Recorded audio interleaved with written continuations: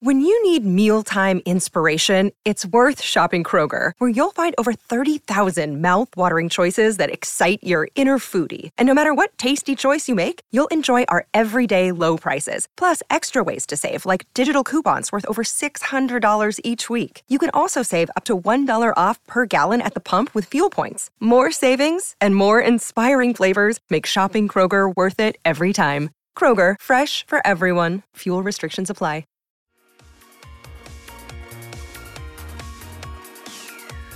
Hi, this is Tony Cottee, and you're listening to the We Are West Ham podcast.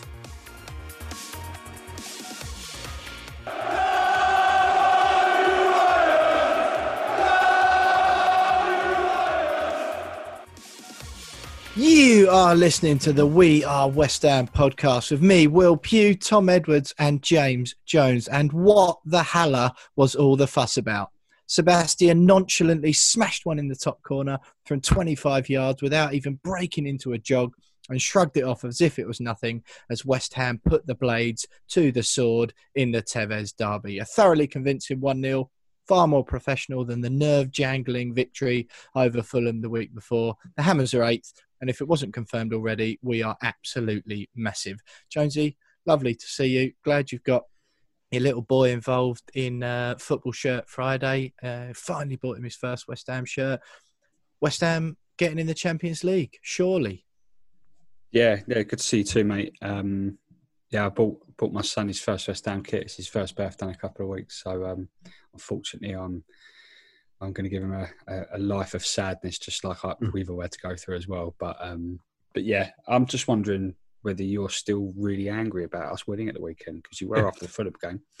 So I'm just wondering whether you've managed to find a little bit of joy in your heart for those 3 points on Sunday. Well, first of all, I mean, spoiler alert for your lad, by the way, telling him or announcing on the podcast that he's getting a West Ham shirt for his first birthday. What if he listens? He listens. He listens every night because, as you know, my voice is a cure for insomnia, and I put it on just so I can get to sleep at night. Well, fair play for that one. But no, as far as my anger goes, I know you've written on the running order for tonight that I'm absolutely livid that we won again, but far from it. Far from it. I thought it was a thoroughly professional performance. We definitely deserved to win. If it wasn't for a little bit of hesitancy on a few occasions and poor decision-making from Jared Bowen in the final third of the pitch, it could have been quite a comfortable 2 or 3-0 stroll. Probably should have been, to be quite honest with you. I thought it was far more professional than Fulham. And yeah, it was just nice to see us be the better team and walk away with the result we deserved. Completely unlike what happened at Fulham. If we'd have given away a brainless penalty right at the death at Sheffield United and then stood around looking at each other going, oh my God, what happened? And relied on someone to pull a rusty Panenka to get a lucky 3 points. And yeah, I'd have been furious again, understandably. But no, absolutely delighted with that result, especially as we mentioned last week, as it was against Sheffield United. But Thomas, wonderful to see you here again, mate. Yeah, I mean, so many positives. Back-to-back wins, back-to-back 1-0s, albeit. But these are exactly the sort of games that we could have been expected to stutter and stumble at, given, after we had that hard run of games against the big teams. You could just see it, couldn't you? They've been feeling the positivity, and then 1 point out of these 2 games, it would all come crashing down. But far from it. Buoyant and positivity around the club. Exactly. It's very nice to come back with another win, lads. Always a pleasure. And yeah, exactly that, mate. When you said professional, I think that's the job which sort of ties it all together with Sunday's performance. We were very solid at the back. I know they had 1 or 2 chances. Burnley particularly could have done well with one. But apart from that, the back 4 was pretty sensational. Bonner barely put a foot wrong, hasn't all season. And then you've got the front 3 who caused problems on the counter-attack. And we just looked like a really solid together team now. He's grinding out results and making the most of the luck that does go our way. So long may it continue, mate. Absolutely, mate. Yeah, I really enjoyed the whole game at the weekend. I just thought we were better. I mean, Sheffield United are rubbish. I can't believe the transformation for them from last season. They really they don't look anything like the side they were last year. But lads, excellent show lined up tonight. Once again, we smashed it out the park with the former players as a guest. We've got ex-West Ham striker, star of the 85-86 season. Frank McAvenny on the We Are West Ham podcast later on. So we'll have Frank, just as we had his famous strike partner, Tony Cottee, a couple of weeks ago. Frank will be joining us in part 2 and 3 for the evening. So we'll grill him on Sheffield United, what he makes of Sebastian Haller, having played such an integral part for West Ham in that striker position in his career. We've got lots more coming as well, though. So we'll cover the Sheffield United game with Frank. We'll, of course, ask him some questions about his career and his time at the club, including that partnership with former We Are West Ham guest Tony Cottee. We've asked the We Are West Ham listeners for their opinion, and we've unearthed a repeat question this time. It's back to the Haller-Antonio conundrum.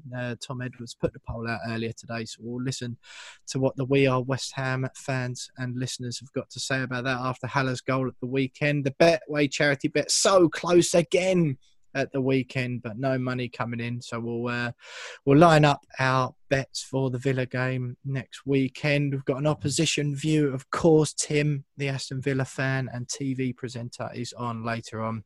Name That Game is back with James Jones, the quizmaster. And of course, we'll wrap up with the West Ham women's segment. And this week, we've got another huge guest, Kate Longhurst, West Ham women's star. Her dad, Jeff, who's been a big fan. Matt Beard obviously getting sacked since we've done our last show, so lots to cover as far as the women's team are concerned. Kate's played for Matt for around 10 years, and Jeff has known him for all that time, so we'll have some insight into Matt, the decision to sack Matt Beard, or the mutual departure that occurred in the week, and we'll get Jeff's thoughts, of course, on the men's team as well. We'll have an FPL update, which is a part of the show I am really looking forward to, especially to have a chat with James Jones about. So it's a brilliant one, lads. Jonesy, Frank McAvenny coming up in a few short minutes for everyone at home. And once again on the We Are West Ham podcast, we're delighted to say that we've got another competition. We handed out a free West Ham shirt for this season to Chrissy a couple of weeks ago. And Jonesy, you've got another competition that you've lined up with the Art of Football. Yeah, I've been speaking to the guys at Art of Football. I've done some stuff with them previously over the years, some giveaways on another West Ham account that I run, and they got in touch, said they got a Christmas giveaway. Would you be up for it? And obviously I said, well, we got this podcast that we can give away. So listeners head over to our Twitter account at @WeAre_West Ham. Find the tweet. We'll pin it for a few days. I think the winner needs to be announced on Sunday. So we'll pin it for a few days, and all you've got to do is retweet, follow us and Art of Football for a chance to win either a T-shirt or a print for your wall. West Ham related. They've got loads of great West Ham related products. T-shirts with Di Canio, famous moments, or just kits and stuff like that. So I saw the retro old kit print. I like that. Yeah, some really, really cool products, and a prize well worth winning if you can get involved. So head over to our Twitter account and give yourself a chance of winning something ahead of Christmas.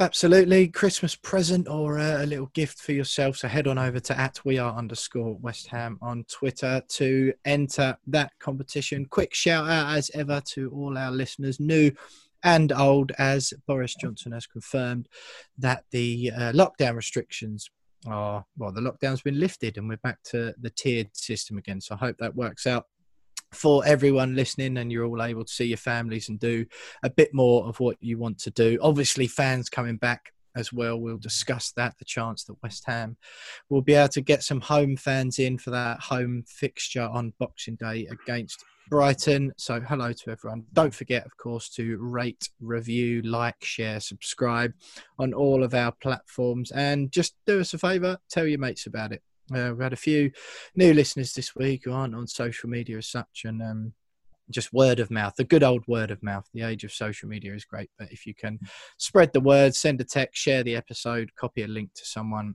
who might not listen already, then we would be very, very grateful. You can, of course, watch the show on YouTube. The link is in the podcast description below. So if you're listening to this, just scroll up, hit the link, and you can subscribe to the channel and watch me and the lads, and you can have a look at the Yeah, Tom's hair looking good this week, so it's worth nipping over to YouTube if just for that. But lads, massive show tonight. Jonesy, Frank McAvenny coming up shortly.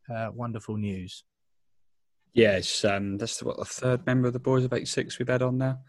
In the past 4 weeks, I think. In the past 4 weeks. It's Frank's debut on this version of the podcast. I know we've had him on the radio show a few times, but it's his debut on this version of the We Are West Ham show. So, really looking forward to having a chat with Frank and hearing his views on the current state of affairs at the club. Obviously, there's a lot of positivity, but also hearing some of his stories from his time at the club, particularly in that famous Boys of 86 season where we finished third. And just really looking forward to listening to Frank chat West Ham. Just a quick heads up though to you two. It was actually Frank's birthday on Sunday, so it's customary to wish someone a happy birthday. I know we've missed it by a couple of days, but Frank is definitely deserving of a happy birthday. So I'll make sure. Yeah, none of this. Oh, it's a couple of days late, Frank. Sorry, I didn't want to say anything. None of that. This is Frank McAvenny. We wished him happy birthday, even if it is 2 days late, whether you like him or not. But stay with us because all that. Frank McAvenny, star of the Boys of 86 season, 190 appearances, 60 goals across 2 spells at the club. Coming up next.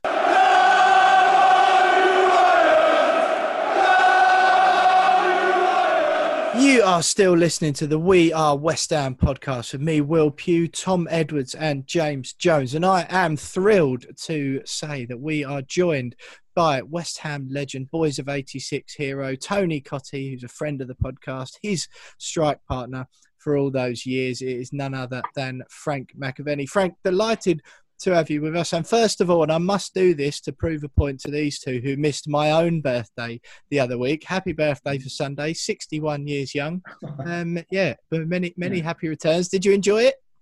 Yeah, sit in the house, lockdown, isn't it? Just got to enjoy yourself, ain't you? It's just get on with it. It's one of them. Every day's like Groundhog Day now, so yeah. We'll get by it, I'm sure. Good man. Are you up in Scotland at the moment, I assume? I am, yes. I moved here about 8 years ago. I moved back, so yeah, it's good. It's all good. Can't complain. I'm really happy. Good stuff. But a massive victory over Sheffield United at the weekend, Frank. 2 back-to-back 1-0s. Not exactly particularly pretty, certainly the Fulham one. But the weekend's performance, I thought, was a really professional and pretty solid encounter. It's an age-old cliche, but those are, games West Ham might have lost in seasons past. Do you think it's a bit of a sign that we're beginning to turn a corner at the moment? Well, I think so. I hope so, because, the fans have deserved better, even though they can't get in. They're still watching the games, and it's been hard to watch them for many a time. But at the moment, I think they've got some good energy. I'd love to see Declan stay, even way by the end of the season. There's been so much speculation. We'll not be doing him any good. But I think he's enjoying himself in the midfield at the moment. There's a lot of energy, as I say, and people are getting about their business. Big Haller, he's I don't know what you make him. He's a wonderful. You look at him, and you think you should be a world beater. I mean, he should. When he was setting out the team, if that was me, I'd be sitting looking at Antonio and thinking, I've got to beat that to get back into my team. Now Antonio puts himself about, and he's a workhorse. He does everything for the team. And I'm thinking, the big man he's like an athlete, and he doesn't do it. And I'm thinking, and he could score. I made a statement when he came. I thought he would be the first to score 20 goals for many a season. And it doesn't seem to be able to play in a one. He can't hold the line. I know he scored a wonderful goal, but I wouldn't have been. I'd have been in the box. See, when he scored, he just walked after it. And I'm thinking, sometimes you've got to be lucky, but I believe the midfield players would have come onto that and hit it. But you make your own. You make your own just luck in games. And as a centre forward, he got probably smiling. He scored a goal. He scored a wonder goal. And I thought, my God, he's just lost a bet. Do you know what I mean? All the boys. You can see all the boys round about, and they're all delighted. Every one of them, all smiling. congratulations, big man. You know, I know what it's like as a striker when you're not scoring.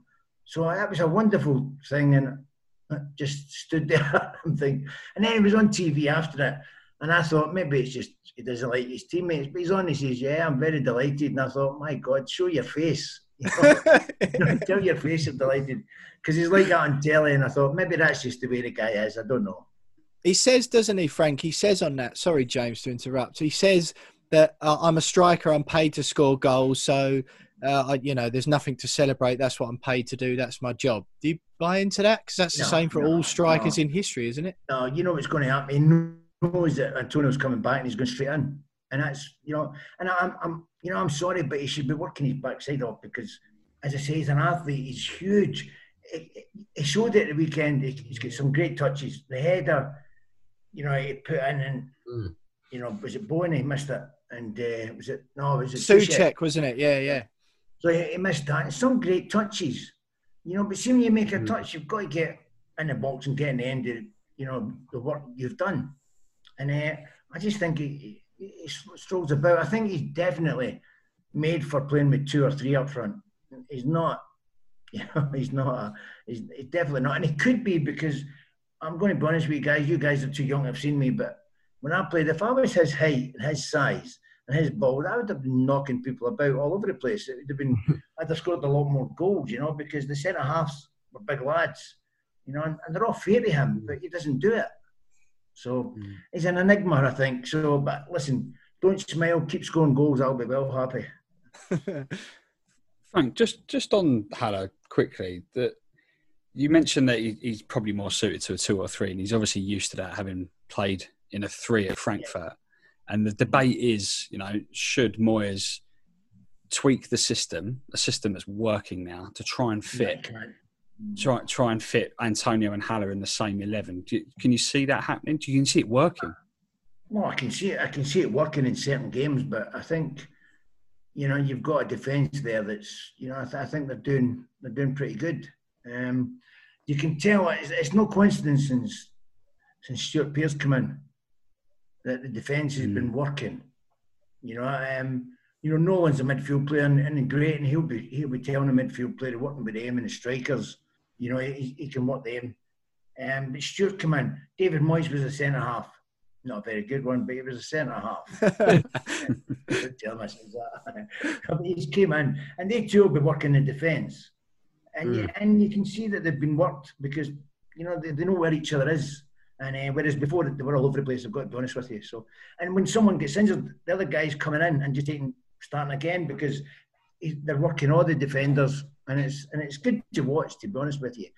But I was very sceptical at the start of the season. I didn't know where they get after the first game. I didn't know where any points were coming from. But typical West Ham, they've stood up to the challenge and they've got the points with it, and they've scraped through when you expect them to get a few goals.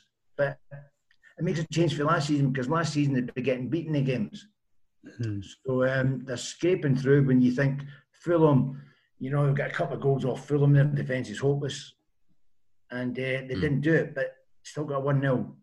And then at Sheffield, and it's always hard to go away, especially when someone's not winning 8 games or something like Sheffield had. So that was hard. That was a hard place to go, and the boys buckled down. And you can see them all. I like all that when everyone's smiling in the park. When you're smiling on the park, no matter what job you've got, if you're enjoying it, you're going to do it better. So here's hoping for more smiles. 100%, Frank. And what have you actually made of the overall job that Moyes has done? Because he's obviously come in and like you say, everyone's smiling, happy. The only person who's not Haller, apparently. But, he's won some smiles on the faces. He's got us playing some good, solid football. So what have you actually made of him? Because he got a lot of stick. I know, David. I know, I didn't think he should have been sacked the last time because he'd done the job he got brought in to do. And he kept him up. And it was a shame. I thought he'd have makings of a good team. I think he's got to get a chance. He's got to get 2 or 3 transfer windows. I don't know if it was him. I wouldn't know if it was him that brought Haller in if he was to do with that. I don't know, because he's got no bad eye for a player. He brought Bowen and Souček and the boy at right back, Cordell. I can't remember how to pronounce it. But I think he brought all them in. So that's his players. and he can see a bargain for the championship. So, I just think, I don't think he would have spent 40 million on Haller. I don't think that was his. He did bring Jordan. Yeah. He did bring Jordan Hugill though, Frank, didn't he? Oh God, yeah, don't. I forget. Frank, how would you be a good player somewhere else? Yeah, no, he went on and banged a few at QPR, didn't he? But yeah. Just the Premier League a bit too much. How well do you know David Moyes? Frank, did you sort of come across him too much in your career or anything? Nah, I seen him. I spoke to him a couple of weeks ago on the phone when he was not well. I gave him a phone. So the biggest surprise he had was because I got his number. Yeah. Nah, I just want to wish him all the best and see how he was. So yeah, he's in good spirits. So very happy with him at the moment.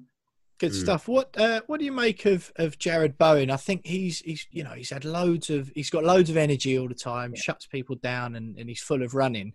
I felt, especially at the weekend, there's been rumours about his decision making and sort of wastefulness beforehand. Certainly at the weekend, I was quite frustrated on a couple of occasions where, the chances where he should have passed to Haller or laid Haller in and he took a shot, or the other times where he should have had a shot and he's tried the pass. It's just, is that something you think will come, or do you think I'm just talking rubbish? I think it'll come. I think he's done very well since he came in, to be honest with you. But he's got, I don't know about the boy Benrahma. Can he play in the right as well as the left? I don't know that. I think he's more of that number 10 sort of role, I think. But I guess he's the left as well. He prefers the left. He could change that, because I think it's not going to be long. Farnell's doing all right, but he's got somebody, creeping up behind him that's wanting a first team game, and I think the boy, if he gets in, it'll be hard for the manager to leave him out, and that's what competition's all about, and that's what I was saying about Haller with Antonio. He's been out of the game for a little bit now, and all of a sudden you're thinking, this is my chance, and I don't think he's took it. I know he scored, I don't think he took his chance the way he should have, which is disappointing, because he's definitely got touch, and and he's got something there that he just needs to do more of it, I think. Frank, obviously West Ham being 8th in the Premier League now, I know we've all got nosebleeds, not used to being this high in the Premier League at this stage of the season. Yeah, I mean, obviously we've already established that it's been a bit of a surprise this start of the season, given the fixtures we've had. But do you think that this is we're beginning to see the West Ham that we kind of all were hoping and kind of expect to see under David Moyes? And do you reckon we can push on and establish ourselves in at least the top 10, maybe even beyond that? I think so. I think definitely. But the problem, the good thing for these boys coming through the Championship, that they might, with no crowd, it might suit them better. I feel that there's a lot of players showing their proper talents now, not just in West Ham, but all around the country. Because there's no fans, that they tend to be trying things that they wouldn't try when there's crowds there, which is great. They should be trying it when there's crowds there as well. They should have the confidence to do that. I've got nothing against that. It doesn't come off. I think it's wonderful that the boys are trying things, and hopefully when the crowds come back in, they're going to see a well drilled West Ham team. Because it's all right sitting watching it on telly. When you get there in the atmosphere, the adrenaline goes when you're a player, and that's what. That spurs you on. It might just give them that. The boys are doing all right at the moment, but they might play a lot better when the fans are in, when they've got that adrenaline going in. And here's hoping because, I just hope they don't get too many injuries. I don't know if they've got too deep a squad that could, light for light, come in, because the first team's doing very well. As I say, the only thing I would change, and I think up to now, I don't know, you guys might know how long Antonio's going to be out, but I would imagine when he comes, he'll be back in. He'll not be back in right away. Trust me. Yeah. Well, Frank, it's funny. It's funny you mentioned that about the Sebastian Haller, Michail Antonio situation. Obviously, Aston Villa next up on the Monday night football for West Ham next week. So we've got 8 days to rest up, which is an opportunity not many Premier League teams are getting at the moment. Certainly the ones who are in Europe this week. Not the same for Villa. They've got a decent rest, of course, as well. But we asked, as we do every week, the We Are West Ham listeners earlier, and we put a poll out on Twitter. hundreds of votes came back in from our listeners, and it was a simple one. We've asked it before, but we have to ask it again, given Haller's goal at the weekend. We said, if both Antonio and Haller are fit for the game against Aston Villa, who would you start? Haller, Antonio, or both? And very rarely on the We Are West Ham polls is it so evenly split. 34% say Sebastian Haller, just 30 saying Michail Antonio. Well, 36% want to see both up front. I feel a little bit uncomfortable about both. You obviously played in that partnership, but the whole system has to be built around two up front. And I think the five at the back that has been the cornerstone for all that we've done good so far this season. What do you make of sort of those results there and that situation as a whole on Monday if Antonio's fit? 5-3-2, something like that. Work out that way, I don't know the fullbacks. You've got the fullbacks that want to go forward, and it looks like the two boys, their engine is very good. It looks like they're up and down that pitch. There's ways you could tweak that. I definitely think. I don't know if he'll play two. I don't know if he's.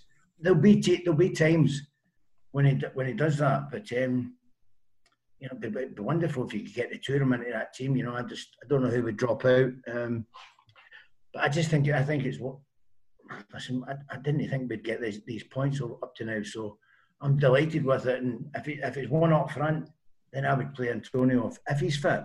See, we don't see him every day. The manager will see him training every day, and if he's fit and he thinks like give me an hour, because when you're playing up front, sometimes you need energy and you need to put people under pressure. Especially at Villa, because they're going to come. They'll definitely get talent. So the midfield's going to be. That's where the game's going to be won. And you've got to do things about that midfield. You've got to it's all right us going forward. You've got to stop them, and they've got some talented players. So I don't know how David will work it. I think he'll only play one. I really do think he'll play one up front. Might be wrong. I might be surprised. David Moyes might play two, but for this game, I think because they get beat with Brighton. Was it? I think they get beat last week with Brighton, didn't they? Yeah, Brighton. Yeah, they were hopeless, but hopefully they continue that. hopefully they've got a bug or something. And we go and take it from me. It'd be nice. Frank, you mentioned. I think to answer the poll is I think I would play Antonio if he's fit. Yeah. Frank, you mentioned the two in the middle there, Souček and Declan Rice. And do you think that as much as that's one of our strengths away from home, and particularly against other teams who maybe sit a bit deep and we can counter-attack and fly through the middle and fly out wide there, but do you think it could be something which is actually a bit of a hindrance for us at home? Because against Fulham, we saw that those two struggled to sort of dictate the tempo. They don't really have the creativity of a 10, and the people in front of them, we're just looking to counter, and we sort of ran out of ideas very quickly in that game. Do you think that that's an area of the pitch that we... How many times has he played? How many you guys have seen him? How many times has he played with three at the back? Is that constantly? Because it looks like... After Newcastle, wasn't it? Game, yeah. After Newcastle, he changed it because that was such a shambles. Yeah, well, it's a shambles. But I think, I think if you get... Me, I like three in the midfield, especially against Villa. I'd play three right in the middle in midfield, Souček, Rice, and another. And it could be Benrahma to help the striker. I don't know. I don't know why you would spend that money and not give the boy a chance and not play him. He looks a talent. So, he gave Bowen a chance. He gave him a run of games, and he came through. So I think he'll give Benrahma a chance at some point. Whether it's this game or not, I don't know. Yeah, I think certainly after the last two games where Fornals and Bowen showed that they're not perfect, I think Benrahma will certainly get a chance. Frank, before we move on and ask you, obviously it'd be rude of us criminal of us not to ask you about your career while you're here. But before we do that, just give us a quick score prediction for Villa, and I'll get one off the lads as well before we move on. 2-1. 2-1 to West Ham. Jonesy? I'm going to go 3-1 West Ham. 3-1, very confident. Thomas? Hat-trick of 1-0, hat-trick. Haller, go on, he's going to back. Oh, God. Sebastian Haller with a 1-0. You know what, Tom? I'm going to stick with you on that. I think it won't be as open as people think. Villa will be quite happy if they manage to get a point. So I'm going to back you on that, Tom, and I'll go 1-0 as well. Frank, while we've got you as always, she get asked about the boys of 86 all the time and there is a reason for that, because you are held up as an absolute legend among all West Ham fans, even those of us, as you already mentioned, who might not have been young enough to see you play in person. I've had more than enough tales and anecdotes from my dad to know quite how much you mean to all the supporters. You managed to hit it off. We had Tony Cottee on a couple of weeks ago. Tony Gale was with us as well in recent times. And we meant talk. Well, yeah, exactly. Yeah, we didn't have much time. But we're talking about Haller and Antonio and partnerships and all that. What you had with Tony, you hit it off instantly in that 85-86 season. 46 league goals between you. West Ham haven't really seen a partnership like it since. A couple have come close, but nothing the same. What is it about that? Because as much as the training pitch, do you just find someone in your career every now and then, or just what is it that happened there? Because it's just there's only so much you can do on the training ground. There's just some unseen magic as well. No, surely. I'm a great believer. Good players can play with anyone. No, Tony was a good player. It was Tony by far the most outright striker I've ever played with. His whole vision is just scoring goals. That's all he wanted. And when we came in, the manager was so far ahead of his time. John Lyall. These things that the rotations they're doing now. The high press and all that. We'd done that in the 80s. We'd done that way back. I was a trigger when I went. Everyone followed in. And, we got lots of goals off that, because there's not many Julian Dicks, left backs or that. We could take the ball off and score. So it was quite good. It was and Tony bought into that. After a few games, we had a meeting and Tony, we told Tony he's got to move, can't just poach. So, and he bought into it. And all of a sudden, the two of us went in this incredible. After the meeting, we went on a run, 18 games, I think it was, unbeaten. Which for West Ham's, it was great because I've never had so much drink bought for me every time I went out. I didn't spend a penny. It was great. And for a job, that was quite good. But it was great to hear the stories. Everyone says that, West Ham's like Christmas cards that come down 3 days after Christmas and all that kind of stuff. They go down the league. And it was great. We were there right to the end, right to the final game of the season. So it was great for the fans, but I just wish we'd won it, But it was one of them, and I'm going to be honest with you. I know everyone says the table, the winner's always the best team. Liverpool were the best team. We were the best team that year. And I think that the weather beat us. We didn't play for 6 weeks, and then we had to play Saturday, Mondays and Wednesdays for about 5 weeks. And that's what it makes me laugh. All these players nowadays, they're saying they're tired and all that kind of nonsense. And I'm going, all we wanted to do was play football. And we only had a squad of 14 or 15. So, they've got 2 positions at each team now. So I don't get all this. But it was wonderful. And as I said earlier, if you're enjoying it, and you could see that we were really enjoying ourselves. We're having a great time, and all the lads were so close. And we still are. We're very, very close. So that shows you. It's normally teams that win. I'm close with the Celtic boys that won the double and all that. Normally it's teams that win, but the guys from 86 season was very special to me. So we're very close as a unit. So, and it's good fun. We meet up. It's as if we've not left the dressing room. We're little boys again, and Gailey takes over basically. Frank, you mentioned John Lyall there, and he was well before his time as a manager. And I read earlier today that your decision to come back to West Ham and instantly turn down Arsenal was not just for your lovely club, but also to play for John Lyall again. Is that was he literally that much of a pull as a manager? Because obviously everyone knows how much of a legend he was. Yeah, but the chance to go to Arsenal, so they were going to win the league. West Ham, as John said in his words, he says, we're getting relegated. Even you can't do anything about it. But I want you to lead get us back up. And I says, yeah, no problem. I can do that. So I knew we were getting relegated. You know, there's a chance that we could have stayed up. So I believed in that chance. And we beat Villa, believe it or not, away in the first game. Paul Ince scored, but, you know, I had my first game back. It was good. You know, unfortunately, West Ham went in a different direction. They sacked the manager. He should have been upstairs, and Billy Bonds and people like that should have took over. Instead, they got this idiot in, like Louis Macari, who was hopeless, you know, and he haunted me, to be honest with you guys. I went to Celtic, mate, and he came to Celtic as well. So he must have liked you, Frank. Oh, my career, listen, we basically got him sacked at West Ham because the way he wanted to play football was not West Ham. It was nothing to do with anything that we'd ever been taught. You know, we got the ball down and played, and he just wanted it launched.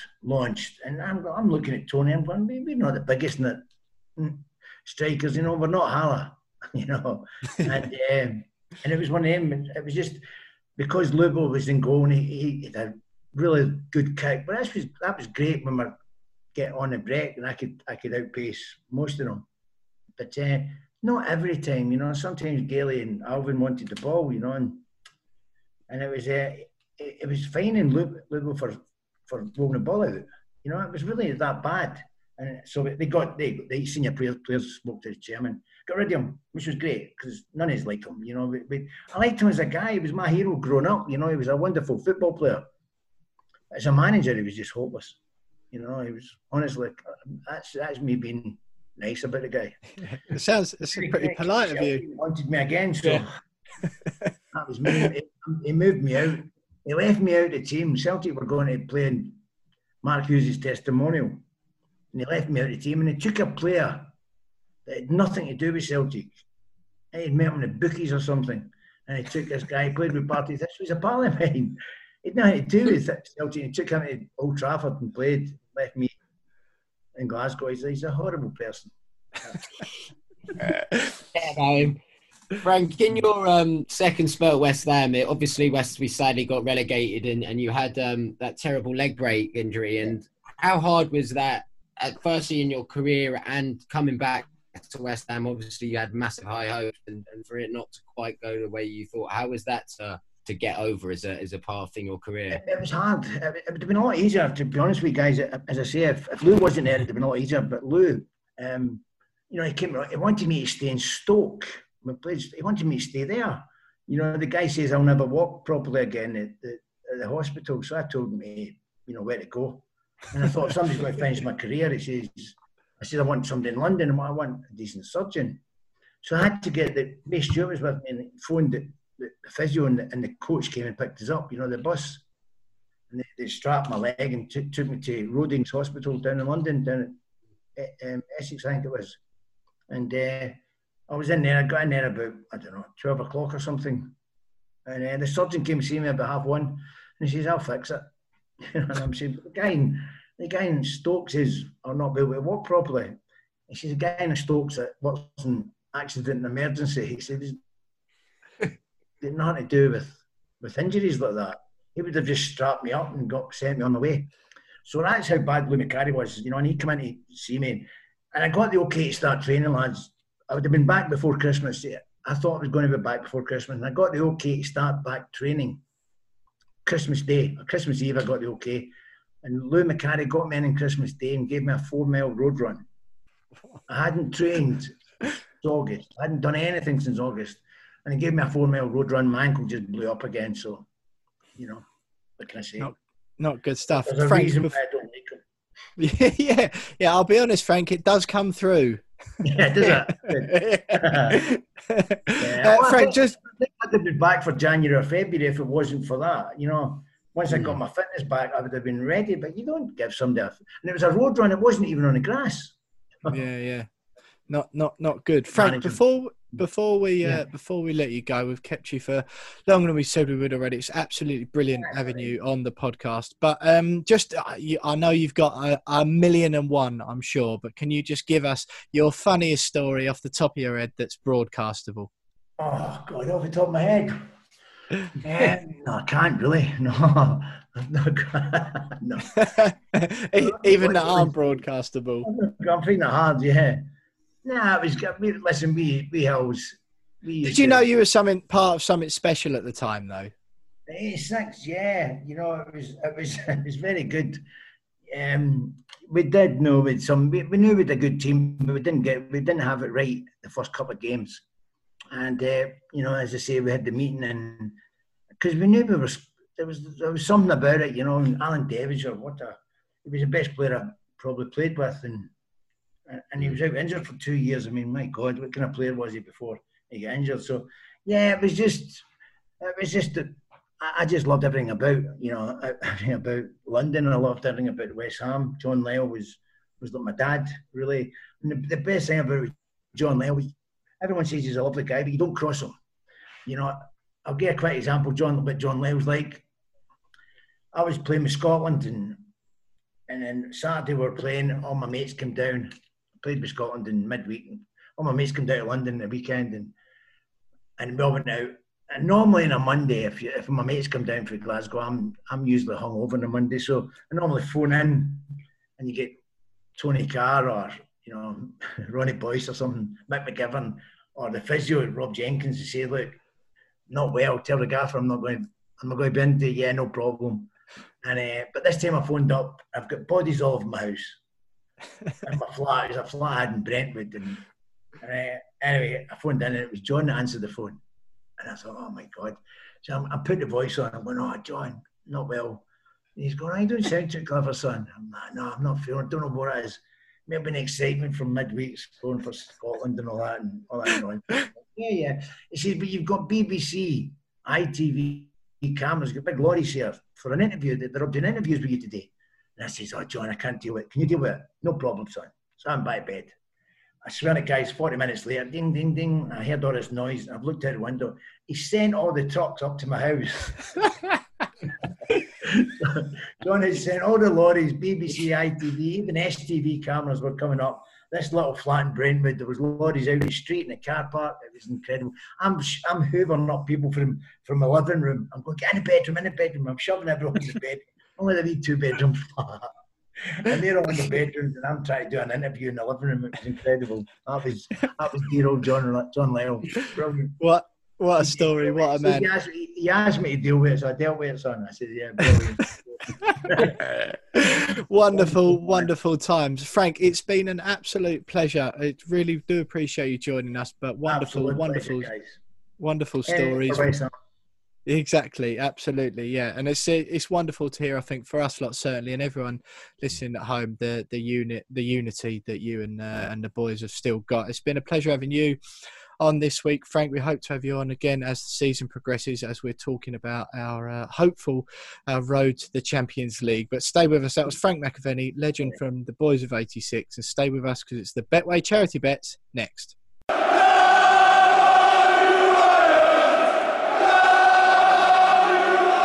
Well, what a guest. Frank McAvenny there, West Ham legend, icon of the Boys of '86 season. And what a story that is about waking up in his flat, surrounded by him and his hungover mates, and having 3 TV lorries turning up at his front door to chat to him about football. Absolutely great stuff from Frank there, lads. And yeah, Mr. McAvenny, some quiet optimism as well for Monday night's game against Villa. Him going for the 2-1 win. James, are you saying 3-1, 1-0 each for me and Tom? So optimistic that the Hammers are going to get it over the line again. We'll speak to TV presenter and Aston Villa fan Tim Warwood next to get his view on the opposition view, of course. But first of all, it's the Betway charity bet section. And I don't know about you two, but I'm getting a little bit disgruntled with this part of the show now. Me and Jones and Tom, for any of you new listeners at home who don't know what the Betway charity bet section is, Betway are giving us £50 each per West Ham game to have a bet on the game, and any winnings we get from those bets go to 3 West Ham charities that me and the lads are playing for. I'm playing for Bobby Moore Fund, James for the DT38, Dylan Tombides Foundation, and Tom for Isla's Fight. We've got a few £100 on the board already. Betway have kindly agreed to double whatever we win at the end of the season. So it's going okay, but we were agonisingly close again this week to getting money on the board. I went super cagey. I went West Ham to win or draw under 3.5 goals and each team to get at least one card. And I got the first two bits, obviously, and somehow there was 0 bookings in a game of football. I mean, if you're a Sheffield United fan and you haven't won for a million years or however long it was, you'd want at least to show a bit of fight, wouldn't you? And pick up a yellow or two. Excuse me, but I thought Ogbonna, he was good for one. I thought surely he loves a bit of needle against Ollie McBurney up front. 1 card each. I think the odds were 7-4. And somehow I still haven't pulled that in. Obviously got the first 2 elements. Jonesy, you had Fornals to score over 1.5 goals and over 2.5 cards. So all 3 of your elements lost. Tom, you had Jared Bowen to score over 2.5 cards and over 8.5 corners. I'm led to believe there was only 8 corners in the game. So not a single element of yours either. Apparently, lads, I don't know. I thought I was. I didn't realise I was the only one that was close. Tom, despairing for you because you're still yet to win an actual bet for Isla's fight this season.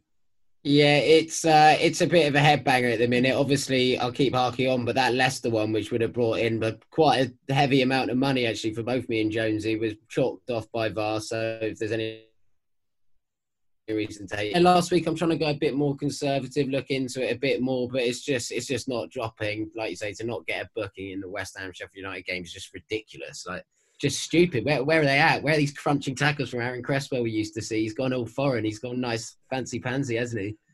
Someone do it for me. Too many lessons off half a massive argument. That's the problem. Jonesy, you've gone with Bowen to score again. The card's not even close. No, sorry, you went with Fornals to score. Over 1.5 goals didn't come in. No cards either. Just what's going on? Yeah, I'm kicking myself a little bit because I did in my head think Haller would be a good shout, but I went for Fornals purely for the odds, thinking it might just bump the odds up a little bit if I had Fornals as a goal scorer, and but even if I had Haller, I still wouldn't have won the bet. So it doesn't really make much difference. But it's getting a little bit frustrating. It's been 4 weeks now since a win. I think it's 4 or 5 weeks. So getting a little bit frustrated. Eager to get some more money up on the board now. Absolutely. Well, look, I don't know if it's worth saying this bit or not, but for our Aston Villa bets this week, as you can with all of these bets that me and the lads mention every week, you can actually go onto the Betway website and app to go in the pre-built bets section and scroll down there, and you'll find the We Are West Ham podcast bets with mine, Tom's and James's name against them, and you can put your own money on those charity bets if you like. This week I've gone, well, when I put it this way, when I put it in the WhatsApp group earlier on to Chad from Betway to let him know what our selections were ahead of next Monday's game, James Jones just replied with 3 cry laughing emojis. I just want to win some money. So I've gone West Ham double chance, less than 5.5 total goals and less than 15.5 corners in the game. Bearing in mind, we do have to pick 3 selections for these Betway bets. So I can't see it being a high scorer. Again, I think it would be similar pattern to last week. I do think we'll get something out of the game. And the less than 15.5 corners, they're just so unpredictable these days that I thought I'd go nice and safe. The odds will be rubbish, but I just want to get a few more quid in the bag for the Bobby Moore Fund if possible. So all I'm hoping I really need is a West Ham win or draw out of that. Jonesy, what have you gone for this week? West Ham to win or draw, both teams to score, and Thomas Souček to bag a goal as well. I think he loves a home goal. Nicks the winner against Fulham and missed that absolute sitter, didn't he, at Bramall Lane at the weekend from that Haller header. I mean, just still can't believe he tried it with his right foot because he heeled it about 10 yards wide from 3 yards out. Absolutely mental. But he'll want to put that right, won't he? And and I don't think we'll get beat. But it'll be a tight game, and Villa obviously got Ollie Watkins up front, so they're going to be dangerous going forward, even without Ross Barkley in midfield. So I fancy them to score, but I do fancy us to avoid defeat. So Souček's in there just to bump the odds up a little bit, because I'm not going to play as safe as you, mate. No. Okay, well, we'll see what happens next week. When West Ham win, but they win 7-4 and my less than 5.5 total goals looks silly then. Thomas, what have you gone with? I've gone both teams to score, West Ham to win, and over 8.5 corners. I mean, the corners have been my kryptonite the last few weeks, but I've given them one more chance to help me out. And then, I think, as much as I said, I think it'll be 1-0 a few times on the show today. You never know, and I think they might hurt us on the break, but I think one of the sides will win this game. I think it'll be quite an open game. Both sides have nothing to lose and go for it, I guess, in terms of where we are in the league and looking to push on. So I expect us to be the side to be to the ones who nick it, really, and just fingers crossed we get something in, because it's long overdue for me now. Yeah, absolutely, mate. Absolutely. Well, like I said, as a reminder, you can go, if you like the sound of those bets, you can go on the Betway app and website under pre-built bets and have those. And fingers crossed for some money for the West Ham charity bets after Villa's game on Monday night. But stay with us, because we'll be discussing all of those selections and whether we've got any chance with Tim Wildwood, TV presenter and massive Aston Villa fan, next.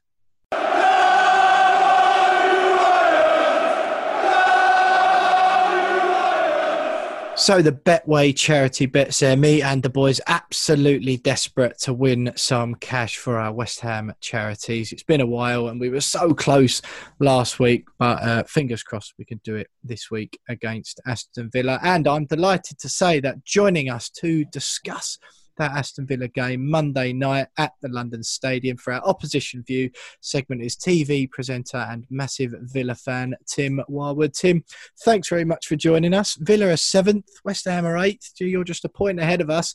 Everyone seems to think you've had an outstanding season so far. We are getting some plaudits, but a little bit more under the radar. First of all, what have you made of Villa's start this season? Obviously, both teams in that end of season relegation decider last year. We just about escaped it. You managed to do it at the London Stadium, and now all of a sudden, yeah, I was going to say. I know.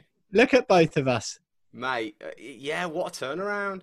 It's one of them, isn't it? Do you know what's funny to hear you say that? Then, like exactly like according to everybody else, we're having an amazing season, and yet you're a point behind us right there. And yet you're right. You're getting there's a few bits, but certainly no one's shouting about West Ham the same way, are they? But I think it's basically because we ended up last year with quite a team of misfits, didn't we? And properly scraped it, properly scraped it. So I think that's probably why but this season, weird season, man. I mean, I'm sure you boys have probably been talking about lack of fans and stuff, but I think for the Villa, it's just been we've just taken some big scalps, and that's all it's been. We've lost against the rubbish teams, but we've managed to win against the big teams, and I think that's why everybody's perhaps showering us in glory.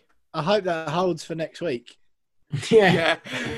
Well, mate, it'll be a draw, won't it? We always seem to draw, don't we?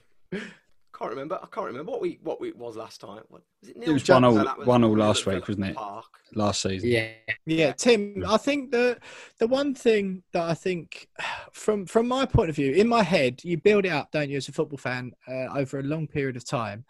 I've built it up that I quite like playing against Villa. I feel like in my head we always sort of beat them and always do well. I don't know whether that's necessarily true or not, but I was, especially at home, I've obviously had a season ticket for a long time. I seem to remember doing well against them quite a lot. Is there that feeling among Villa fans that West Ham are somewhat of a bogey team, or not particularly? Am I just, again, talking nonsense? Yeah, exactly. So all my family are Villa fans. We're from North Birmingham, so we're all kind of Villa fans here. But my uncle, believe it or not, is a West Ham fan, and he's a season ticket holder. And it is always that you're our bogey team a little bit, and you do always put in a bit of a performance against us, don't you? I'm pleased to hear that, because I thought I was just rambling on and going, no, people love playing West Ham. What are you talking about? Yeah. No, you do. You always step up and do well against us. From what I remember, it's never a walkover. I'm trying to think. I genuinely can't. Yeah, I think was it James just said then? Was it last year? 0-0 and 1-1. Yeah, I was Yeah. at the game at Villa Park Yeah. last season as well, and you were by far the better team, and it was a 0-0. You definitely should have won. We were lucky to get a point there. But Tom, sorry, carry on. Just going to say, Tim, we can't speak about Villa and not talk about Jack Grealish. I think that's pretty much goes hand in hand at the minute. But I watched him on the weekend against Brighton, and obviously he's coming off the back of being unbelievable hype, and rightly so. He's a brilliant, brilliant footballer. But is there a sense of worry in the Villa fans' ranks that maybe all this pressure and all this attention could actually impact him? Because he looked tired. He looked a bit emotionally drained last 20 minutes. He did. He really did. And like, he did, yeah. Well, obviously you must be proud. But... And then Barkley's injured, so Barkley's out. Well, I read today Barkley's out for 2 weeks, and so we moved Jack from where he's been most dangerous. We moved him into the middle, and he was definitely less effective, I think, there. And so he's got that pressure. He's got that pressure to kind of fill Ross's shoes a little bit now, carry the team anyway, plus all the plaudits and stuff. And he has said, he's come out and he said he loves it and he thrives on the pressure, but I don't know, you've got to think, haven't you? Like, can you really? Can you really thrive on that? It's a lot. Pressure? Carry a team, you know, he does carry the team at times. It feels less like that this season, Tim. The last season, it felt like it was Jack Grealish FC against everyone else. Give him the ball, save the game for us. Yeah. But you seem like Ollie Watkins, I think, is a brilliant sign, and you just seem a little bit more compact and like a proper football, like 11 players rather than just one and 10 blokes. Well, we had, Trezeguet last year wasn't a mate, he had some good performances, but this year he's really seems to be putting a shift in, so he's playing well. The back four, apart from obviously last week at Brighton, but we've had some really decent clean sheets. Martinez has come in, new goalkeeper. He's hit the ground running. He's playing really well. So you're right. We definitely have more of 11 players playing. But it was funny against Brighton, classic Villa fan, that niggling kind of, we're going to bloody stuff this now. And it starts to creep in. But maybe we're just a bit tired. Yeah, you're right. Maybe we just needed a bit more training ground time, get over the international break and just kind of get a bit of focus again, I reckon, maybe. Tim, we'll just mention there with Ollie Watkins being a great signing. Obviously, we were linked with him quite heavily, and then he just rocked up at the wrong club wearing claret and blue, in my eyes. The wrong claret and blue. That's it. But do you think that is like talking about Jack Grealish carrying teams, having a confident striker that knows where the back of the net is? I mean, I would say he's probably the best and most consistent striker at Villa had probably since Benteke, maybe Agbonlahor. And the Villa WhatsApp group's been saying that. Sorry, I didn't mean to interrupt you. But having that striker there really strengthens your ability to hit, like, improve in the Premier League. Given the last few years, you've struggled to get out the Championship. You had Tammy Abraham on loan, struggled last year without him, and now you've got someone that can actually score the goals. Absolutely, yeah, couldn't agree more. I think if you could win the transfer window, I think it's safe to say Villa won the transfer window. We just some brilliant signings, and actually, there was a bit of doubt about Ollie Watkins coming in, but again, man, he's brilliant. He's so brilliant and he's so strong. He looks scrawny and he's not. He's been a quality signing for us. A lot of money considering from a Championship team, but love him. You're right. He's got a bit of that kind of Benteke folklore about him. He's come in and all of a sudden we've got a good striker, and it's nice that he's got that. Even when he didn't score for a game or two, he's still trying. He's still having popping shots off, and even though they're not going in, it's nice to see that confidence. Just when you got a young striker that's good, and love it. It's exciting. Someone who's not letting a couple of bad games affect his confidence too much. I do. I think there's certainly a lot of teams in the Prem looking at Ollie Watkins with envious eyes. Tim, throw into the game on Monday night, obviously. Yeah. What sort of a game are you expecting? Are you expecting it to play out? Because I was saying after, that result against Brighton, it's classic, isn't it? Especially as you've had a good season. Fans of clubs the size of West Ham and Villa always go, you should be beating Brighton, blah, blah, blah. Yeah. We've all heard it. But teams like that win games in a season here or there, don't they? And that does happen. But how do you see it going on Monday night? Because I've got half a feeling that you wouldn't be too disappointed with a draw, and that it might be a bit of a cagey game. I've just told the Villa. I've just told the lads on the Villa chat on my WhatsApp group that I'm coming on to chat to you boys. And I was like, what, predictions? And they're all like, we're going to win. We're definitely going to win. So if I go against them now, they're going to say, in fact, another one's just come in. Here you go. Do you want to hear what live from the chat? Live here, yeah. Here we go. With Barkley, really fancied the win. Without, probably a draw. And that's from Roy, and Roy knows what he's talking about. That's from Roy. Cannot see Traore starting. Barkley's definitely out for 2 games. Oh no, Chiz is saying I think we can still beat West Ham. And Dave's saying we can still beat West Ham as well. So Dave and you know what? I hate to say this, and I hate people that say this, but I'd take a draw now. I think we need a point. We just need a good performance again. One of them exciting performances where we play some good football. We try and we maybe get a goal, but just not lose. Tom, what do you think of? I mean, obviously, great insight live from Birmingham from Dave and Chiz there. But what do you make of that, mate? Would you be disappointed at the end if as Tim says, that we end up with a draw at the end of it? Because they have been good, Villa, this season, haven't they? But without those big name players in there, you kind of think they're there for the taking, maybe? Yeah, absolutely. And I think, obviously, like Tim just said, they've improved. You've improved massively this season. Of course you have, but so have we.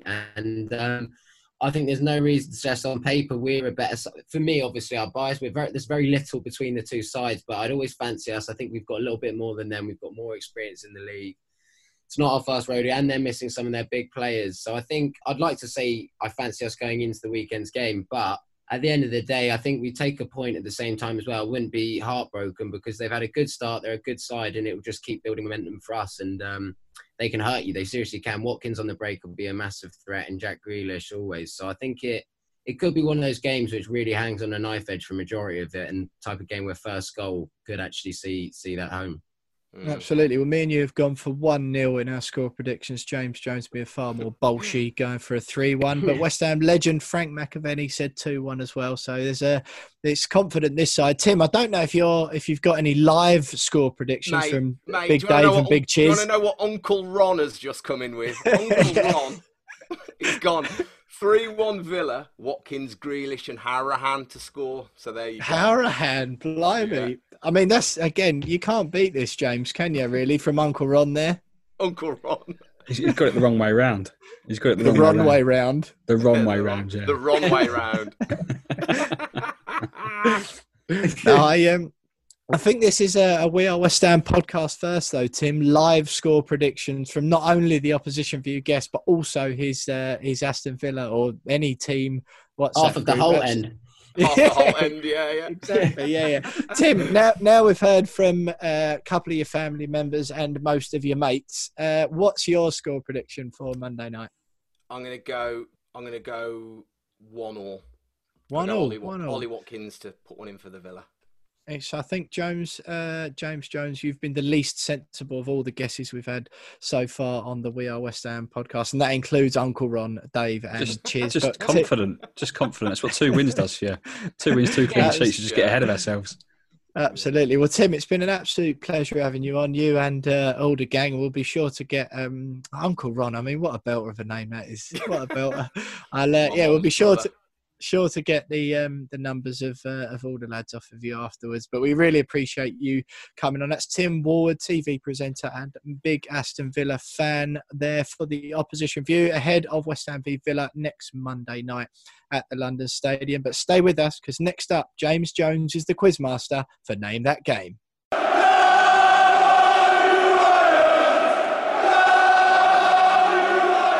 You are still listening to the We Are West Ham podcast, and that was Tim Warwood, TV presenter and Aston Villa fan, giving us his prediction. 1-1, Tim went for them for the game next Monday night at the London Stadium. Just absolutely buzzing. Tom, I don't know about you, to hear from Uncle Ron. What a legend. What a legend, mate. He's clearly seen a bit. He's been around the block. It's not his first rodeo or something like that. He came in at the right moment. He knows the cameras. He knows where everything is. Uncle Ron strikes again. Absolutely. We'll do our level best to get Uncle Ron on later in the season. Jonesy, you said it in the little break there. Why can't all opposition view guests be like Tim? Live updates from his WhatsApp group. Yeah, we need more of that, don't we? We need that. I mean, we should bring that in to get all our mates involved as well. To get the opposition view, might make it a little bit more exciting. But yeah, no, it was great op-overview guest, wasn't he? Absolutely. Well, that's what you get, obviously, when you get a TV presenter on board. But enough of that. We are back to, of course, Name That Game. James Jones, you are quizmaster this week. It's Tom Edwards up next week. And somehow you're even further ahead, Jonesy, than you were last week. James Jones on 18 points, Tom Edwards on 12, and me now bottom of the leaderboard with just 11 points. Not good at all. But Jonesy, have you got a big one for us this week? Got a whopper, an absolute whopper. It's brilliant. Yeah. I can't even remember. I'd normally write it down, but I can't even remember what last week's one was. Last week's one? Yeah, what was last week's? Can't remember what it was. I can't even remember it. It was obviously too riveting. I know we had Leeds the week before. It was 0-0 Bristol City. It was that 0-0, wasn't it? Bristol City. 0-0 Bristol City. That's why I couldn't remember it. Yes. Yeah. Anyway, couple of bonus points in there for you two last week. But Jonesy, over to you this week. I've got 2 weeks to put some points on the board, and I want to get going as quickly as possible. So let's have it. Okay, so I've actually just changed my obscure fact at the very, very last minute. I've literally just hastily Googled the match report for this game to find. Is that allowed? I was arming and ahhing over which one to use, and I've just read the one I was going to use and thought, no, that's a bit of a giveaway, that. So here's the obscure facts, the new obscure facts, which is in this game, it was just the 3rd time in Premier League history West Ham came from 2 goals down to win. Oh, I know. Tommy, you got to go scoreline. 2-3. That is incorrect. I'm going to go 4-3. That is correct. Back of the net. Say correct. Yeah. So we need, Tom, I need you to give me an opposition goal scorer. 4-3. He hasn't got a clue. I haven't got a clue. Dean Win. Oh no, that's a different game. What did you say? He's going to say Dean Windass. I was thinking Bradford game. I was thinking the 5-4 to be fair, but no. That was one of the 3. To be fair, exactly. I thought it was Everton when you said it. Everton when Paya came up. That was the other one. Come on, Tom. There's got to be a time limit on this thing, Jonesy. Crespo. Incorrect. What a shout. Incorrect.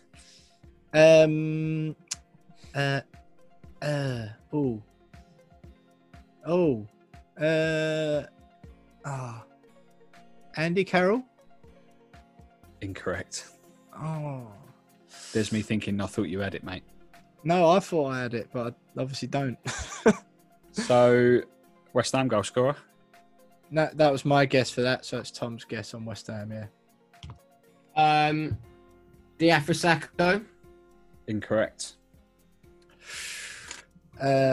Frank Lampard? Incorrect.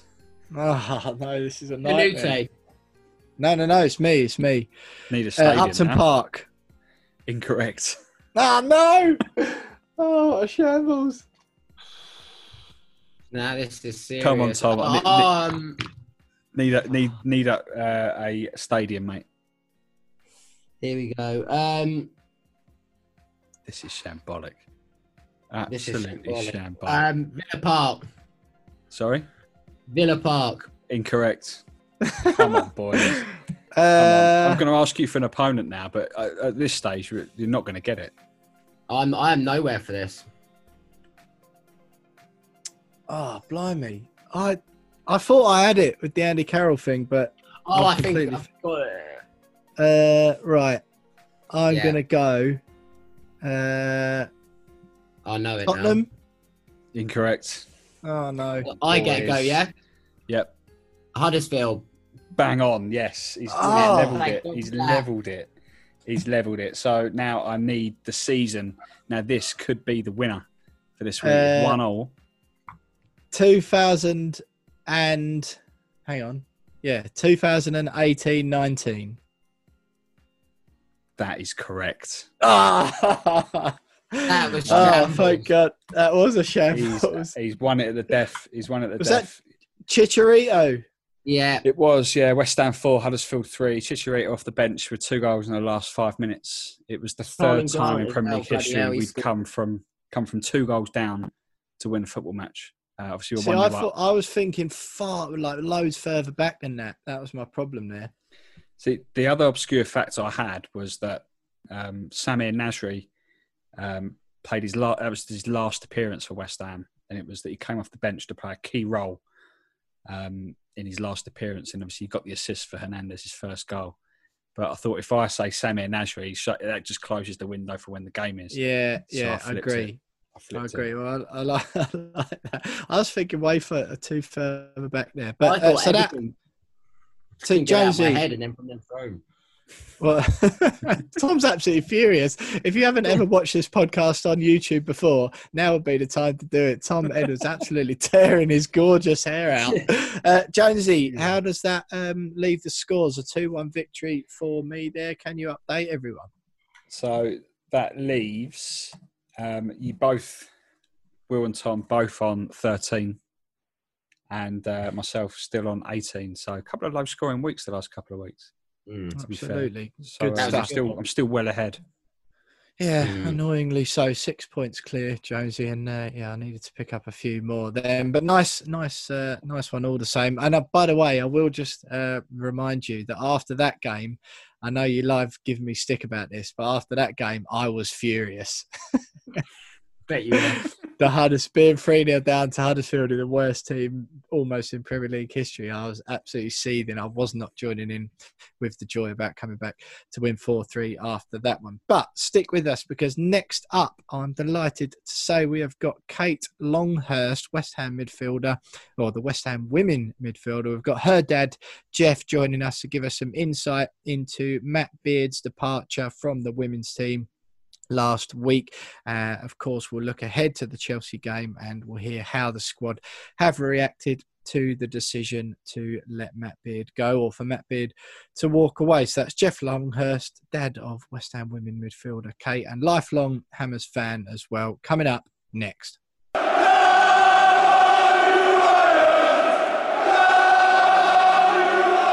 So name that game there, and we're there already. We're at the end of the show, the final segment, the West Ham women's section. What a show we've had so far. Frank McAvenny, West Ham legend, on to chat all things West Ham, some great anecdotes about the boys of 86. Tim Wildwood, the Aston Villa fan and TV presenter, to look ahead to next Monday night's game. But now I'm delighted to say that we are joined by Jeff Longhurst, who is a massive West Ham fan himself, but also his daughter is midfielder for the West Ham women, Kate Longhurst. Jeff, it's absolutely brilliant to be joined by you tonight. It's been a huge week for the West Ham women's team, and Matt Beard, obviously head coach, has left his job. It was a mutual decision. I think it was made quite clear when Matt left it was mutual. Some really nice messages being exchanged from fans, players and the club. It was all very, very amicable in the end. But what did you make of that, first of all? First of all, let us know, sort of, you've known Matt for quite a long time, haven't you?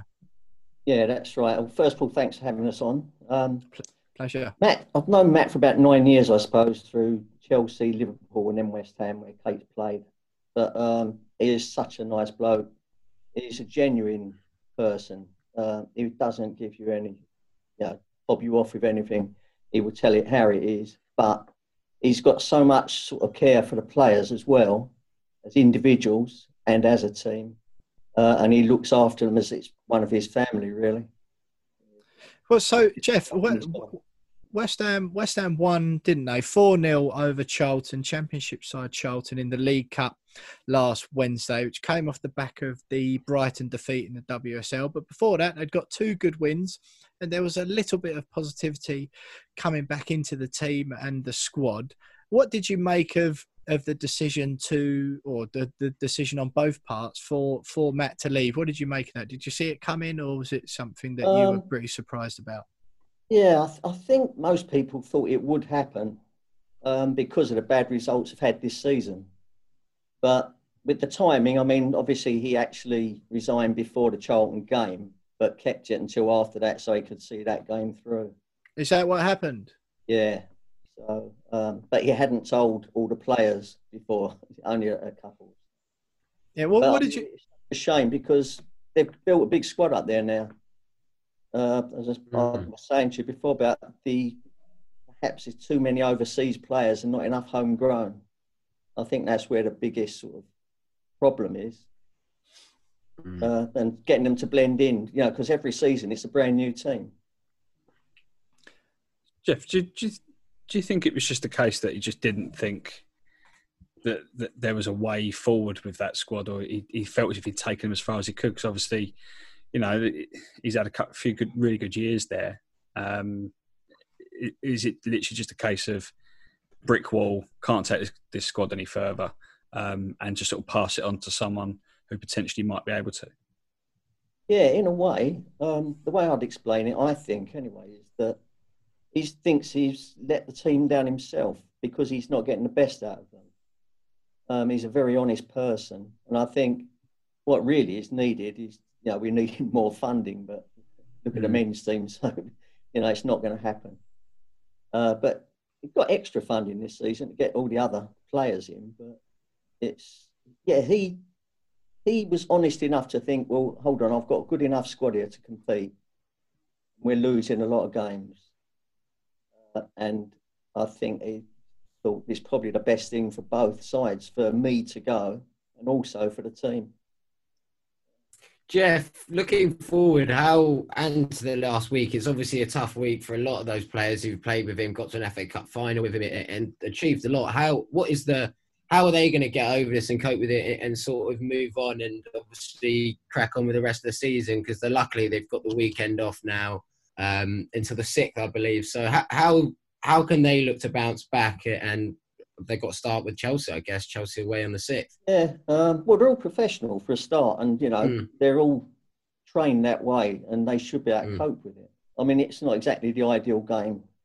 Yeah, face the first game after that happening, where they lost 8-0 there last season. It's not an easy one. One of the worst days I've ever seen, but I'm sure as individuals and a team, they'll rally together. But I don't know what's happening with new manager coming in or anything like that. So I don't know where they are with that process. How long that will take, if they can get anyone at this time of the year. I don't know who's out there that's sort of available at the moment. Jeff, you'll obviously have a first-hand view of it. But how have the squad reacted to the news? Because he was obviously well thought of. Within that team. How's it gone down? They're all very sad because they all feel like they're part of his family. They will miss him, but they're also, as I said before, professional enough to know that they've just got to get on with it now, and perhaps a clean break sometimes is a good thing. It could be good for the team, and they've just got to push on now. And I was looking at the fixtures today. They've got 15 games left, and really, you'd say 8 of those are winnable. Obviously, like the top 4, you're going to not right off, but not really got to have much chance of picking up points. But they've got some games that are very winnable. So I don't think they'll go down. I think they're too good to go down. It's been said a few times, but.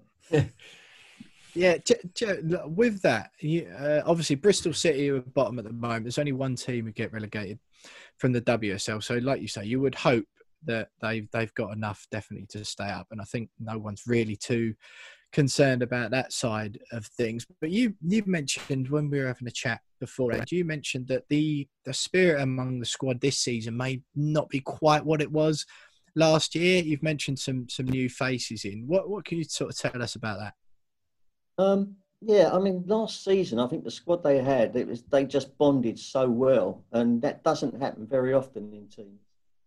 So I think it was sort of better than you could have even expected last season, whereas this season it's just mellowed a bit. And I think some of the players that are there at the moment maybe think, yeah, I'm not too good for the team, but just that, yeah, we should be winning with us in it. You shouldn't have to change. You should never take me off the pitch. Whereas last season, I think it was more of a teamwork between. The ethic was better. So I think that's where they've struggled a little bit. But having said that, I mean, Kate says, off the field and that they get on so well. But I think also on the pitch, sometimes heads drop a bit quick if things aren't going their way at the moment. Jeff, you mentioned that, it hasn't really been the same team. There's a lot of incomings and outgoings every summer. Do you think that plays a part in sort of really struggling to get any kind of consistency sort of, from one season to the next? Because, you hear people say all the time, too many changes can really sort of change the flow, particularly in the men's game. Make 5 or 6 changes in the summer and, you can lose a little bit of that in the dressing room, a little bit of that, that cohesion. Do you think that has played a part this year? Oh, yeah, definitely. It's, if you're changing like 9 or 10 players every season, that bonding you're getting through the season, all of a sudden is just disbanded and you've got to start again. It's like just playing for a different team. And, if you've got a different goalkeeper coming in, then you've got the other one still there that was playing well, and a lot of other players not getting as much game time who probably deserve more game time. It makes it very difficult just changing all the time. And Jeff, what's Kate's? How's Kate feeling at the moment? She's obviously sort of 31 now, towards that, or certainly a more experienced campaigner. Should we put it that way? You mentioned there the clubs that she's been at already. Was with Matt at Liverpool, of course, as well. And how's she feeling at the moment? What's her sort of plans for the future? Well, plans for the future, we'd have to ask her that. But she's got another 1 year on her contract after this season. Then I don't know, whether she'll play or pack up. I don't know. It's nothing I really discuss with her. So, but, she's a bit upset at the moment because she hasn't had that much game time this season. Been disappointing for me as well, because she adds that little bit of bite in midfield and she's a winner. Sometimes, you do need leaders on the pitch, and we've got Gilly at the back who's a leader.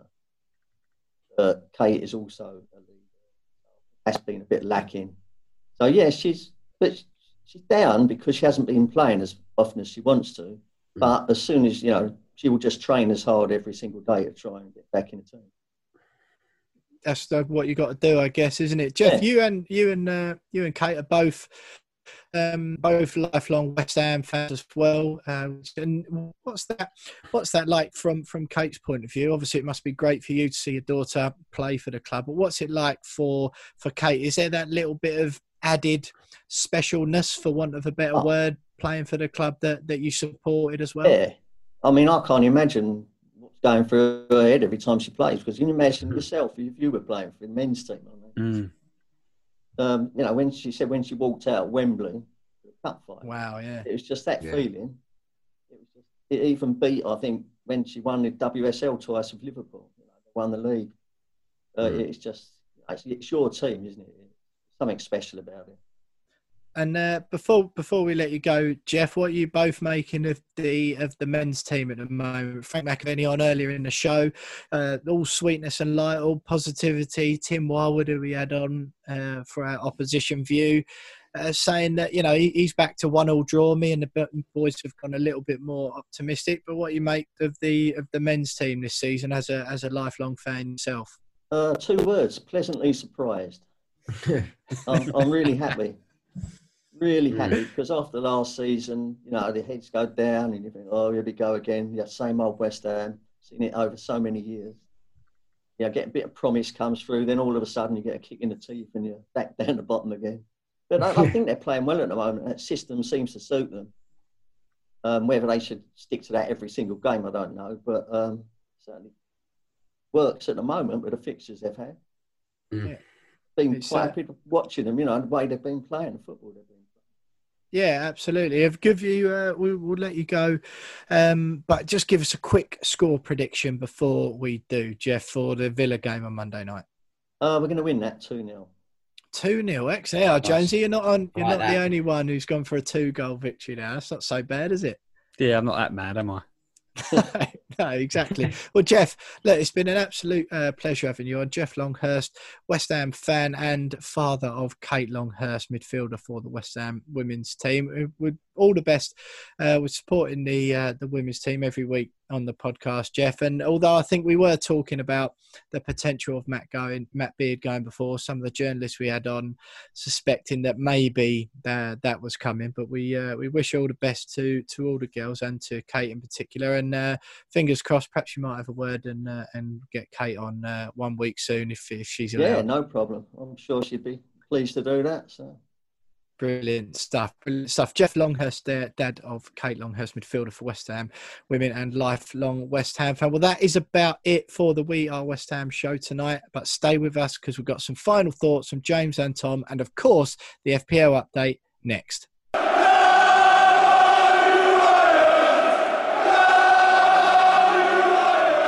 So, Jeff Longhurst there, dad of West Ham women's midfielder Kate, an absolutely brilliant guest, giving us some insight into Matt Beard's departure from the women's team last week. Interesting, boys, to see what's going to happen with that. Had a couple of names sort of floating around for who could be next in as boss, but what did you make of what Jeff had to say there, James? I thought it was interesting. I thought that the big thing was that, he'd already resigned before that Charlton game and obviously decided not to tell the players, which is obviously the right thing to do before a cup game, before any game really, if you're going to make that decision. But managed to win the game 4-0 and he still decided that, he'd probably taken the team as far as he could, and it needed an injection of fresh ideas and something a little bit different. So, and we've heard so many times that Matt Beard's such a nice guy. So sounds like he made the right decision in the end. Absolutely. Well, we certainly all wish Matt all the best here at the We Are West Ham podcast in whatever he decides to do next. I've heard some whispers that it might be Luke Swindlehurst, who's the next name perhaps in the offing, involved at Barnet at the moment, quite a well-respected coach, but nothing too certain on that, so watch this space. We'll do a fantasy football update. 83 points for me last week puts me on 526 points in total. I'm going to get through this quickly because James and Tom, are just not interested in fantasy football this year, or so it would seem looking at their team. James, you've got 64 points this week, puts you on 461, which is bottom out of me, you and Tom. Tom, you got 58, lowest score in the week, but you're still 7 points ahead of Jonesy on 468. Rudy Eagling is still top of the We Are West Ham podcast league, which you can join on code CNY60U. He's 35 points clear now, Rudy, but he didn't quite get as many as me this week, I don't believe. So I've rapidly moving my way up the overall podcast league. I think I'm 90th or so out of the sort of 600 odd of our listeners that we've got joining in. Jonesy, do you even want me to ask you about it with 3 minutes left of the podcast? No, just if anyone's got any tips on how to pick the right captain. 64 points is decent. No, not you. I'm not asking you. Oh, right, because I picked Dominic Calvert-Lewin and he got me loads of points. No. 64 points is a respectable weekly score. But this annoyed me even more because had I actually picked any one of my players other than Mane, who I did pick, I would have picked up some points. So I had Jota in my team, I had Calvert-Lewin in my team, I had Son in my team, Jimenez in my team. Even Robertson got 12 points in the back, and I didn't give him any of them the armband. So I'm livid. 5 weeks in a row, no captain returns. Absolutely lovely to hear. Tom, 58 points, the lowest score out of all three of us. 58, not too bad, to be fair. 468 in total. Seems like a bit of a relegation battle between you and James at the moment. How are you feeling? I did a wildcard a few weeks ago, and I'm definitely happier with the troops I've got now. I think onwards and upwards. I'm actually a bit quietly confident that I'll start moving in the right direction, mate. I'll be on your ass. I'm pleased to hear it. But as we wrap up for the show, it's been a brilliant show tonight. West Ham legend Frank McAvenny on, and we're absolutely delighted that Frank took the time out from up in Scotland to join us and give us some great anecdotes. Jonesy, with 1 minute and 45 seconds left of the podcast, give me some final thoughts. Final thoughts are another great episode. Great to have Frank on. Before we go, one especially very, very good review on the iTunes. We've had a few this week, haven't we? We've had a few this week, but one really does stand out. Ulster Hammer, love the pod, lads. Great guests, interviews, features and laughs. Come on your wines, long live the dead giraffe. So as a fan of Dead Giraffe, and at Okie50, great listeners always, lads. Keep them coming. Just subscribed. So yeah, thanks for those reviews. Wonderful. Yeah, if you feel so inclined, then do give us a review on iTunes. Go and subscribe to our YouTube channel. The link to that is in the description to this podcast below. Tom, I need some brief 20-second final thoughts from you. Yeah, another great pod. Amazing to have a club legend on again. So, yeah, long may it continue for the pod, and fingers crossed for the weekend. It was a good time to be a West Ham fan. Looking forward to it this weekend, or Monday it is. So, yeah, carry on. Let's keep going, West Ham. Keep churning out results.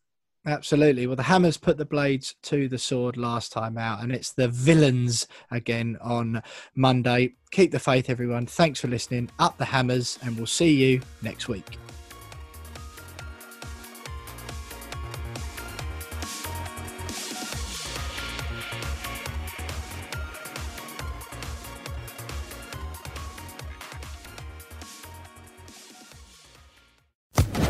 Social Podcast Network.